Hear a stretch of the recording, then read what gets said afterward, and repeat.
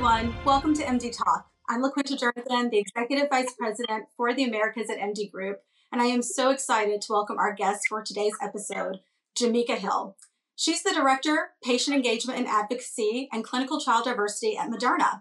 And in this episode, we're going to dive into Moderna's groundbreakingly diverse COVID-19 mRNA vaccine trials and the incredible effort and commitment that they put into achieving one of the most diverse clinical trials in history, even slowing down enrollment in September 2020 when it looked like they were failing to recruit enough Black, Latinx, and Native American participants. Welcome, Jameka. I'm so thrilled to have you here today. Oh, thanks for having me, LaQuinta. I'm excited to have this really important dialogue. Today, we want to dig into why diversity in the vaccine trials was especially important, how Moderna went about achieving it, and what we hope that the lasting legacy of this commitment to diversity will be within the clinical trial industry. In our first two mdtalk episodes, we discussed at length the reasons diversity in clinical trials matter and how barriers, including lack of information, accessibility, as well as historic and ongoing racism and discrimination, can make patient recruitment within communities of color difficult.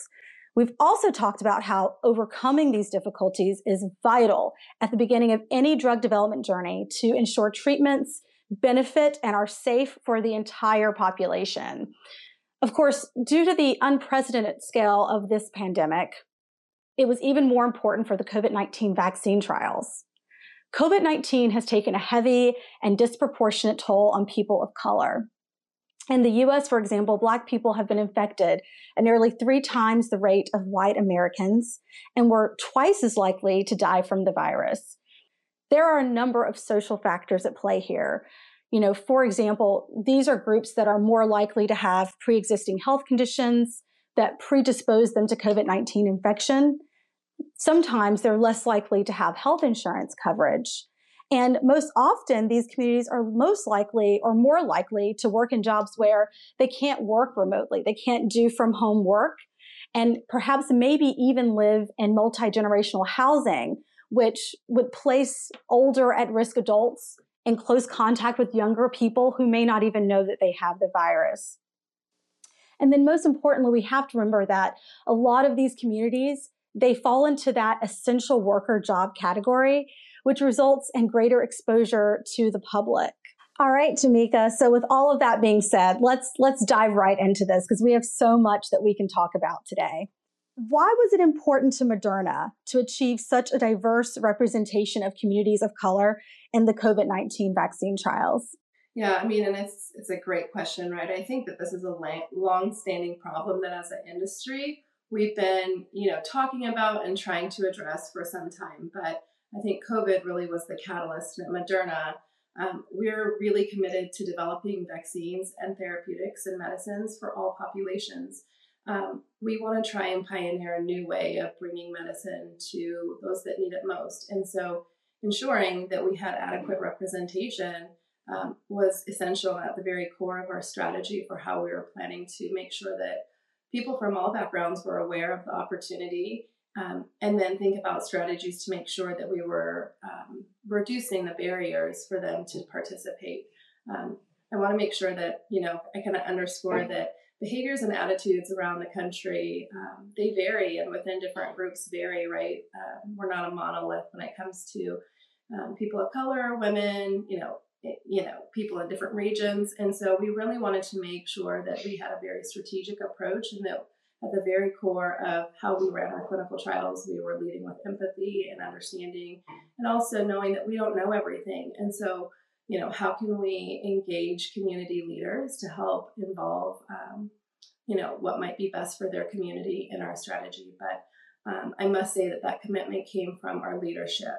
And I think that's one of the biggest distinguishers around Moderna is that health equity is at the very core of our Moderna leadership. It's grounded in our values. And so from that perspective, delaying enrollment to ensure that we had adequate representation, although not ideal, was something that was more important than us kind of getting to the finish line, but getting there with the wrong trial composition. Yeah, and health equity, it really it starts with clinical research, right? So much of what we do in clinical research will really change the outcomes of health equity for communities of color all the way along the line. So it's great that your leadership has that as a core commitment. And I think it's really important. One of the things that you just said is you didn't know everything. You know, that's a huge first step, acknowledging that we don't know everything. We aren't living and breathing in all of these various communities every day. So depending on those community leaders and the people who are there to help guide us in the best ways to work with these communities and engage with them is so critical, so very critical. Yeah, it's so critical. And it's interesting, right? Because if you think about our world prior to COVID, especially for those that have been involved in clinical trials and clinical research. So I've been doing this for 21 years, similar to yourself, LaQuinta. And the reality is that prior to the pandemic, most people in the general public had never heard about a clinical trial, let alone participated in one. And so what does that mean, right? What is participating in research where the outcome is unknown? What does that mean? I think also educating individuals about what the clinical trial process is was an additional and added barrier that we absolutely had to address and make sure that we are providing tools and resources so that they felt comfortable from all backgrounds actually participating. We want to demystify the notion that, you're a guinea pig if you participate in a clinical research trial. But we also want to be very honest and transparent around what potential risks are and benefits. And that when it came to COVID, we were literally trying to hit a moving target. And the epi was ever evolving. And so we really needed to work with community leaders and make sure that the questions that were particular for that community, we were able to answer. Yeah. And I think that, Jameka, offline, you and I have talked about this before, clinical research, the idea of participating in a clinical trial, it really should be a public health initiative. Yeah. And, there is a huge educational component that I'm really interested to see how we take this momentum where more people, like you said, than ever before are aware of what a clinical trial is. How are we going to embed that into public health moving forward and really kind of use this momentum to expand the possibilities for participation in other indications? So that's something that I'm really eager to see what happens with. Yeah, I'm eager too, and I'm hopeful that this has kind of galvanized the industry and reinforce the commitment to make sure that this was not a one and done situation, that we didn't just focus on COVID and now we're back to, just making sure that we enroll clinical trials. Yes, we want to bring new medicines to the public as quickly as possible and as safely as possible, but we absolutely can't kind of abandon those that are most impacted by diseases in that trial composition moving forward. Absolutely. Absolutely. And next question, when we talk about diversity, obviously, and you touched on this a little bit earlier, we don't just mean diversity in color and communities of color, but, true diversity really takes into account age and gender, job roles, economic status, physical health, mental health, all of those things. So how did Moderna trials achieve such a diverse population across many of these areas as well? Yeah, I mean, it was a extremely large team effort, but we set goals and benchmarks as far as wanting to make sure that we had enough females to male ratio. Historically, most clinical trials, as you're aware, are comprised of middle-aged white men living in coastal regions, and so we wanted to make sure that we also had enough data on the safety and efficacy of women. So we made a very concerted effort to make sure that we had equal distribution there. We also wanted to make sure that those with underlying health conditions were also included. And so while we did write a lot of that into our protocol design to make sure we had cohorts set aside, we also really partnered with our sites to make sure that we had a complete understanding of who they are planning to enroll and reach out to, and what those individuals, what those demographics were, their actual age. We didn't just want older adults, 65 and older. While that was important, we also needed individuals who were 18 to 20, 20 to 45, et cetera. And we needed those in large numbers so that we could make sure, depending on an individual's life stage, that the vaccine was also safe and effective. What we're now doing and just on track with the other industry organizations that are bringing about COVID vaccines is we're now bridging down into adolescents and pediatrics. I do want to touch on, when it comes to medical research, we want to be, safety is at the very foundation and heart of what we're trying to make sure that we're doing. And so women who are pregnant, children who can't provide their own consent, and also those with, severe immunocompromised conditions are considered a vulnerable population. And so traditionally, those groups are not included in the primary trial that's first conducted. And we take that really serious at Moderna, I think, as an industry, but for good reason. It's not to exclude anybody. It's because we want to make sure that when we're bridging down and when we're providing these vaccines and therapeutics for individuals who are most at risk or most vulnerable, that we have made sure that it's safe and healthy adults and volunteers first. And so we're continuing that exercise of bridging down here at Moderna. We're now in the children, early, I think 2 to 6 and 6 months to 2 years old. So it's exciting to think that hopefully we'll get to a place where we can not just inoculate individuals who are adults or preteen, but also those that are the youngest, right? And truly the most vulnerable, which are our youngest children. So, but I also, just want to touch on, I think that when it comes to clinical trials and diversity and inclusion, we often focus on demographics and diversity, right? But it's also really critical to make sure that what are we doing to foster an environment of inclusion, right? And affirm individuals within our trials? What type of data are we providing back to those individuals so that they know what's going on, what's happening with the trial, with their own data? And then once they actually are in the trial and we're nearing the end, what happens next?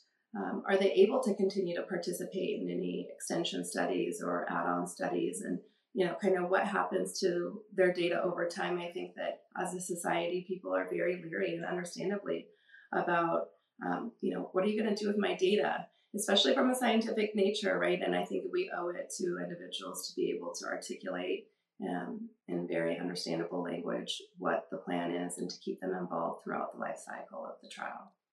Absolutely. I mean, patients want to be in the know. They want to know what to expect. They want to know what happens next. And so you really can't communicate enough when you're, talking about, those that are participating in clinical trials. And I can say on behalf of most parents that, the research that you're conducting right now in adolescents and children and small children is just, we're all very, very excited for it, because you're right. That is, one of our most vulnerable communities right now. And so we're all, very much on the edge of our seat waiting for those clinical trials to produce the sufficient data that is needed to protect those groups.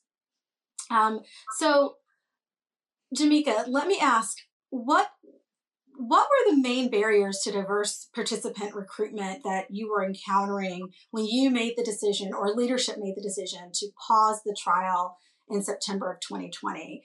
That's a huge decision to make. Yeah. So what led to that decision? And then how did you change course to fix it? Yeah, it was a really unique situation, because I think what some might be a little shocked to hear is that we had, tens of thousands of individuals who registered and wanted to be a part of the clinical trial. I think the pandemic, provides a very unique landscape that we probably and hopefully won't experience again. But there was really the willingness to step forth and be a part of the vaccine trials. And that was from people of all backgrounds. We needed to make sure that we were making sure we weren't asking individuals to travel too far. So I think the logistical barriers was one that we certainly had to be mindful of. And we were very strategic, and we tried to make sure that we had research sites located. But again, the epi was evolving, and the hotspots of where COVID was emerging was in real time. And so it was really critical that, while we have a site, asking somebody to commute 3 hours each way, that might seem doable in the height of a pandemic when you're really eager. But what happens during the follow-up phases when we're, trying to assess long-term safety? We still want to make sure that it's a viable option. So that was one of the big barriers. I think another barrier that we ran into was implicit bias on the site side.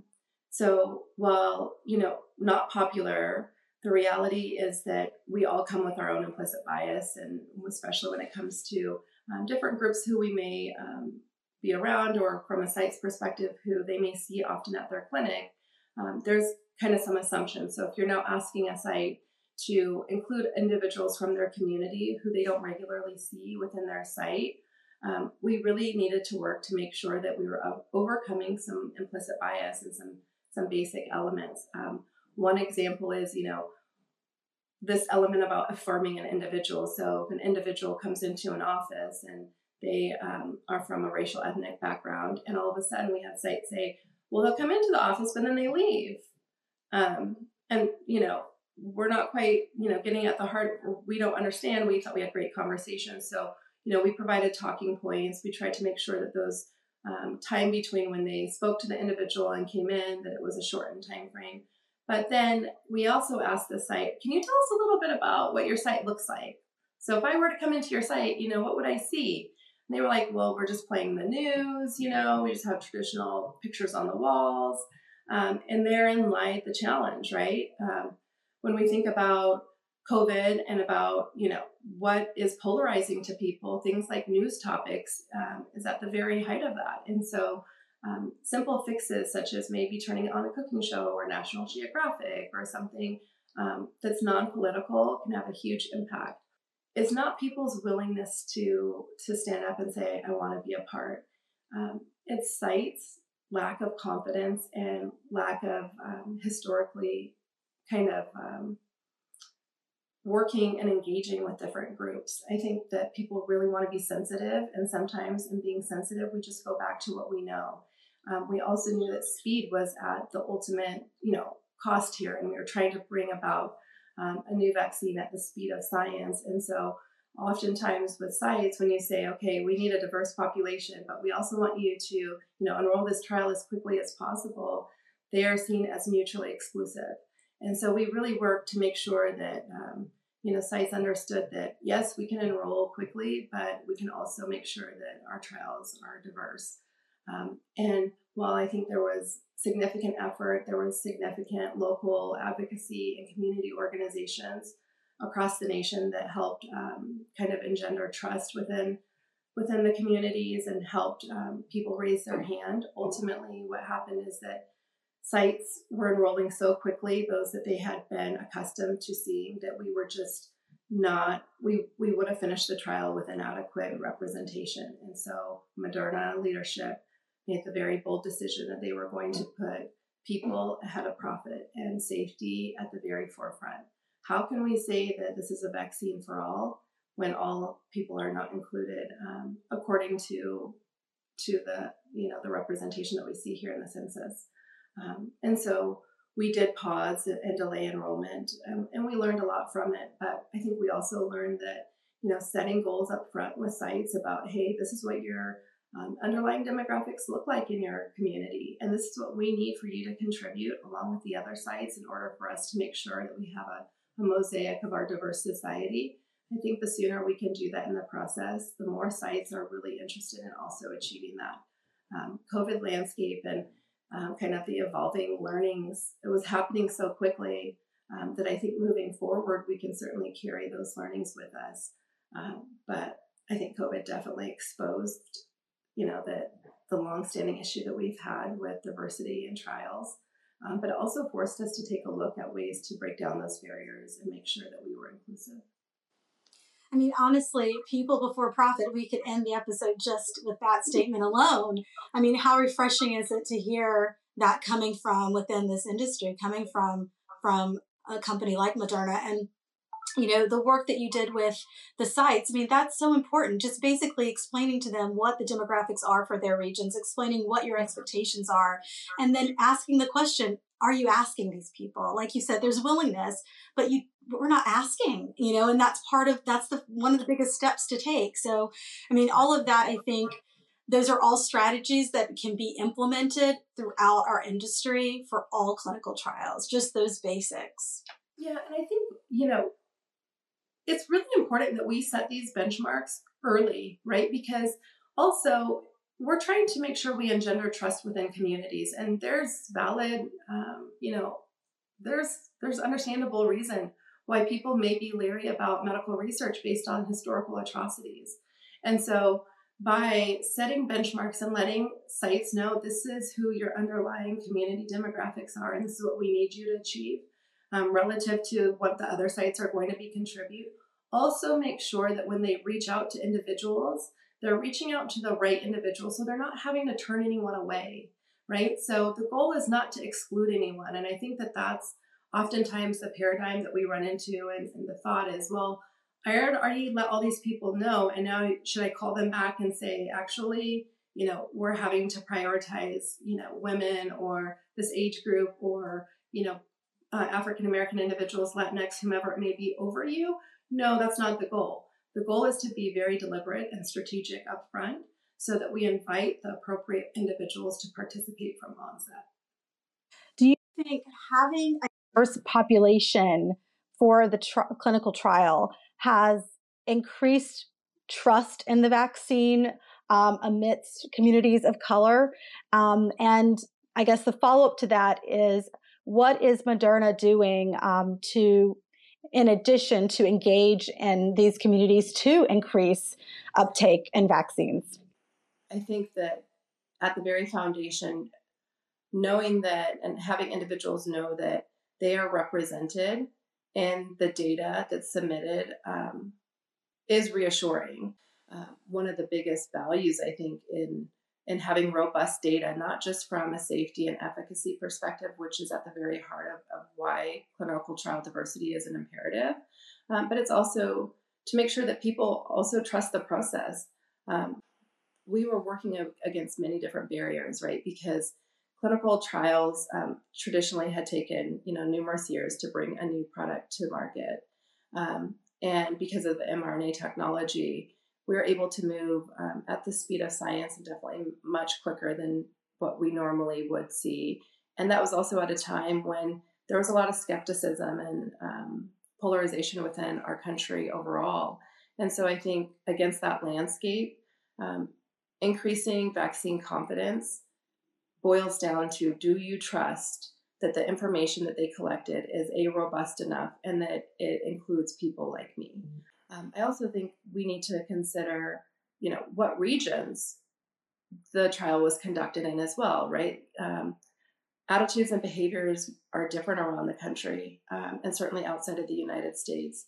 And the way that people live their lives and other social environmental factors can play a role in someone's health. And so I think also making sure, we partnered with over 100 research sites that were geographically located across the United States.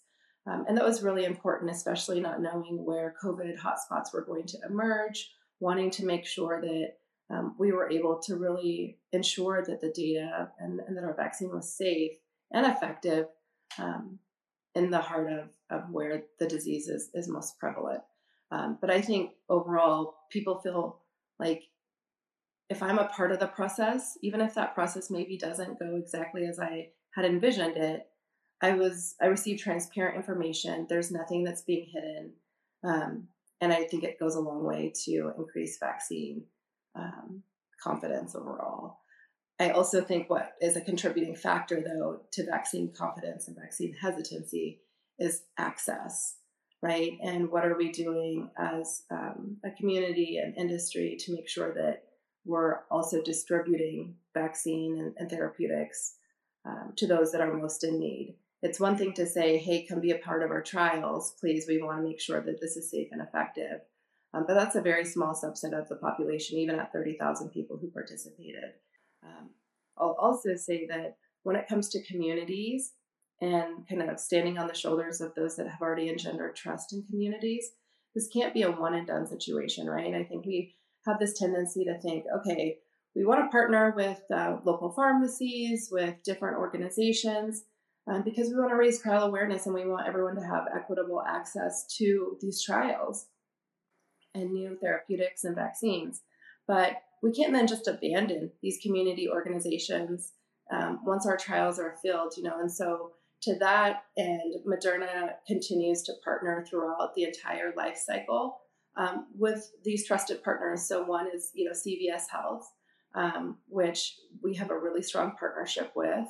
But there's a lot of others, Black Health Matters, Latino Leaders, UCITOS US. There's numerous organizations that we continue to partner with, not just to help raise trial awareness, also to help raise disease awareness, and then to make sure that once a product is available, that their member group and individuals who really trust those organizations go to find their information. We also at Moderna have set up a Moderna Foundation, and the goal of the Moderna Foundation, as you may be aware, is to help build wealth and health in underserved communities. So we, take a strong stance on, in order to address health equity, you also have to address socioeconomics, and how can we help foster building a infrastructure that would perpetuate better health outcomes and health equity across the board. It's great to hear about the engagement that you're doing in the communities and the organizations that you're working with and some of those initiatives, Jameka, because I strongly believe that you're absolutely right. As you said, participation is key, but it can't just be all take. You have to be able to invest in these communities. You have to be able to, use vendors, use labs that are impacted and within these communities, invest in building them up, invest in growing wealth, because we really can't move forward until those things are done. So it's really great to hear that you're partnering in some of those ways to give back to those communities as well. Yeah. So I'm curious to know about now the future. What does the commitment to diversity of the COVID-19 vaccine trials mean for the future of clinical trials? What are some of the key lessons and practices that you hope will carry forward across Moderna and the industry as a whole? Because I think that we've learned some really great things. So I'm curious to hear your thoughts of what does this mean for our future? Yeah, I hope it means that we're now headed in the right direction, right? I feel like we've been kind of stagnant within the industry for decades. This is not new data, right? We've known that there's a huge disparity when it comes to who participates relative to disease burden. So I hope this means that, we're not going back to the old way. I also hope that it means that that the industry at large views the outcomes and the ability to enroll individuals from diverse communities in an expedited time frame as feasible, right? These aren't mutually exclusive topics, and I feel like they oftentimes get very segmented. Like, okay, well, if you want diverse populations, it's going to have to be at the stake of enrollment and bringing these medicines to the population and the public fast. And so I think we've now demonstrated time and time again that it's feasible, and we continue to, right? So, we still have ongoing trials at Moderna. And even as we bridge down into younger populations, we're still seeing that we're able to achieve really high percentages of kids of color, of persons of color. And it's because of our deliberate effort. Once we as an industry and as a pharmaceutical organization, BioPharm, once we stated to sites, this is what the imperative is, and this is what we need from you, and this is why, this will also help broaden the reach of those in your community that trust you, that may come to you for care. It became much more feasible. We did have to have a lot of conversations around, I'm not accustomed to interacting with these individuals, or what do I say to people who I've already spoken to, and now all of a sudden they're not a part of the percentages that you're telling me I need to enroll. And I think we learned, and what we can take from this is how vital it is and how deliberate we must be as early as possible, and transparent with the sites about what we need from them. We have to change the mindset of first come, first serve. This is research that we're doing, and we're striving to attain data to make sure that what we're doing is safe and effective for the people who are at risk. And so the first come, first serve has been something that I think we've adopted as an industry for years, right? And I think moving forward, that's the thing that I hope sticks with us, at least at Moderna. I know that it will, is that we can still run trials, as quickly as possible and as efficiently as possible. But we can also have adequate representation. I think as we look beyond just the United States and bringing therapies and vaccines to the world, Certainly how we look at diversity and inclusion needs to be viewed very closely, right? D&I, especially in clinical trials, is not a one-size-fits-all. Yeah, absolutely. It can't just be a committee, right? Because it's so much more important than that. And I'm really glad that you mentioned the global aspect, because that's out there. It's one thing to have the commitment in the US, but when you do have global trials, you have to have that commitment in all countries. And there are so many challenges in capturing that data, reporting it out. But having the understanding that you need that cultural competence to be able to engage with these communities, to understand who are the minority communities in these countries, what's important to them, what are their challenges and their issues with this industry, because it's going to be so different in every country you go to. But knowing that you have that awareness that we need to have that intel is a step in the right direction, and I think a lot more than what our industry is used to doing previously. No, I completely agree. And I think, along those same lines, one of the other biggest learnings is we kind of gloss over health literacy, right? And we assume because we may know the jargon and we've been doing this for many, many years that it's widely understood. But, 80% of adults have low health literacy. And then when it comes to clinical trials, or if English is not your native language, or if we're going externally into the world and our global trials, what are we doing to make sure that how we explain our research and how we explain what to expect and the process, that we're doing so with the audience in mind, so they actually understand?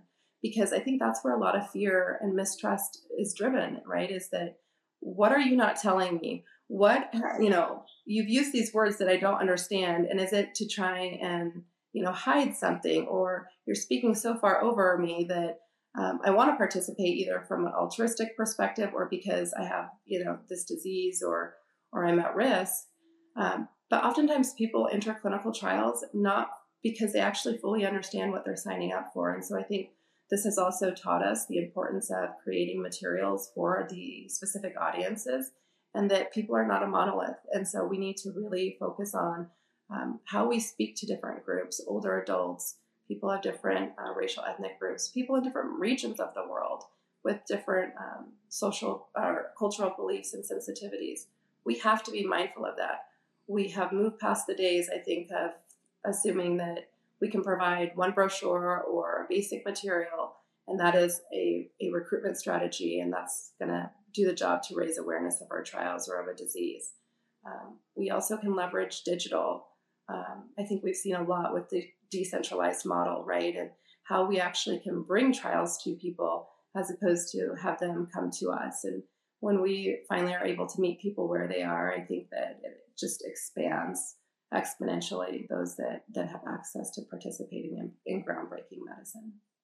You're absolutely right. And we just spoke moments ago about, we're not asking these people to participate. And if you don't ask, they won't come. But this is part of that ask. If you're going to make it very difficult for them to participate for financial reasons, logistical reasons, scheduling, if you're presenting them with material that they feel has been designed to exclude them based on their educational level, based on their native language, then that's not inviting them. So it's not simply reaching out to these communities and letting them know and educating them on, these are the clinical trials, these are the ones you can participate in, but making the clinical trials so they're accepting of these communities, because that's a huge step. And I mean, I think we've all had situations in life where we've just felt like we don't belong here. Like, I don't fully understand this. This was not made for me. Well, that's exactly what we're talking about right now. When we make schedules so condensed that it's impossible to have a full-time job, or it's impossible to care for your children,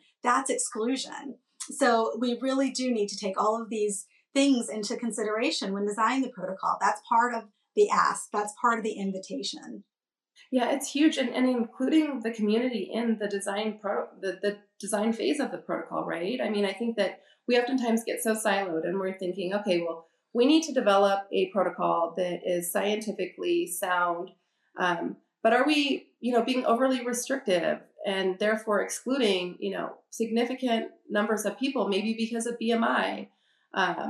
Also, is this even feasible based on the life cycle or the patient journey themselves, right?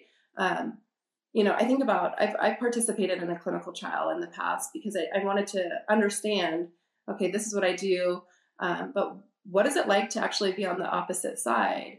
And I think we develop protocols without thinking about the practical, application of it. And is this actually feasible? Um, COVID and the pandemic has allowed for us to leverage telehealth and home health in ways that I think propelled us light years. And in doing so, also opened the door to make sure that we're able to get into more neighborhoods. So I guess that's a good segue into one of my next questions, and that's more about your ongoing vaccination trials. What's next for you in those? Infectious disease is definitely, a big interest to Moderna. Infectious diseases continue to disproportionately impact communities of color. But then even beyond the United States on a global, phase, how can we bring medicine to the most people? And I think, there's a lot of work that we need to do to educate individuals around all the different infectious diseases out there and what the implications are. We think of flu and we think of RSV or COVID or HIV, right? But there's a whole host beyond that. You think Zika, you think, EBV mono, right? Things that still stay dormant in your body over time. And if we can somehow prevent primary infection for a lot of these different diseases, what we can do for communities and for public health overall. So I think we'll see a lot more with vaccines out of Moderna and hopefully out of the industry. Bringing better health to all populations is at the very core of Moderna and our values and what we think the potential for mRNA is. And so we'll continue to explore that. And then we also have outside of infectious disease, oncology and rare diseases, right, where there's oftentimes an unmet need. There's no current therapies to help support some of these rare diseases, and that's very near and dear to Moderna as well. And so I think there's immense possibilities for the mRNA platform and the potential. And my hope is that we continue to include as many populations as possible in our research, because it will just provide for even more robust data and hopefully landed with better health outcomes for our society as a whole. And I think we have to also take each study independently and look at holistically what's best for this program, right? What's best for the intended audience? Because we just want, give me the blueprint, right? What is it that we need to do? But we can't do that. There's so many different nuances, and what worked previously may not work with a different population or, sites in a different region. And so I think it behooves us to really take the time to put thoughtful and deliberate effort into coming up with the intended demographics and then holding ourselves accountable. I'm so proud to work for an organization who voices externally and will communicate what our goals are, what we're striving to achieve. It holds us accountable, but it also, I think, reinforces to the public that we are trying to build medicine for all populations and bring better health to all. Absolutely. And I think that, that's the purpose of this podcast or video cast. It's to really showcase, what are others doing in this industry that's working and how can we learn from that? Because a lot of the things that we've discussed today, Jameka, they could be best practices. I mean, there's strategies that we could easily implement across the board within our industry to potentially have similar outcomes. Yeah, our priority from onset, right? Like that's the thing that I hope people understand and hear is that the goal is to make sure from the very beginning that we're considering this. Pivoting mid-trial is always so difficult and doesn't lead to the best outcomes. And so if there's anything, as far as best practices that I can impart would be to be deliberate upfront and to really take the time to establish the goals and benchmarks and what you're striving to achieve as early on before site selection. That intel can help inform where you actually put your sites so that you can more organically recruit individuals of diverse group or diverse populations. And then it's just a trickle down. from the materials that are developed to then ways that we go about conducting the visits, and then making sure that we are putting forth the appropriate effort to retain these individuals throughout the entire life cycle of the trial. Because it's one thing to enroll, right? But what happens after you've received all of your injections and it's now just a follow-up phase? That follow-up phase and that data is extremely important to know long-term safety and efficacy. And so what are we doing, and how are we looking at different communities individually and holistically to make sure that we're providing them with the resources to continue to come back for those follow-up visits? Yeah, I mean, like you said, this concept of DE&I, it's not just a committee. It has to be woven into every aspect of the drug development journey, from the very beginning to the very end. And you guys are absolutely doing that. And again, I mean, I think you said it best when you said people over profit. I mean, that wins every time. So it has been so wonderful, Jameka, to talk to you today. I have enjoyed it as always. I enjoy every conversation we have. Where can people learn more about Moderna, about your ongoing trials, and any of these initiatives that you've discussed today? Yeah, thank you. So the pleasure's truly been mine. I appreciate the collaboration and the opportunity to speak about something so important. If individuals are interested in any Moderna trials or learning more, certainly Moderna's website, which is modernatx.com, but also trials.modernatx.com. And then they're able to see kind of the litany of different trials that we have ongoing across the different therapeutic areas. Also, clinicaltrials.gov, I think, continues to be a really great source for people. Sometimes that might seem difficult to understand, a lot of the scientific language that's in there. And so in that event that, you're welcome to contact the site directly. I think typically on clinicaltrials.gov, site details are included. But certainly within Moderna, you're able to read more about the trial, and it's in kind of lay terms. So most individuals will be able to understand what the trial is comprised of, expected to do, how many people we're looking to enroll, so on and so forth. And then the Moderna website, I think overall, especially when it comes to kind of a new technology and the mRNA platform, I think is a great resource. People have a hard time trusting in something if they don't understand. And that's not to say that everyone needs to be a scientist or,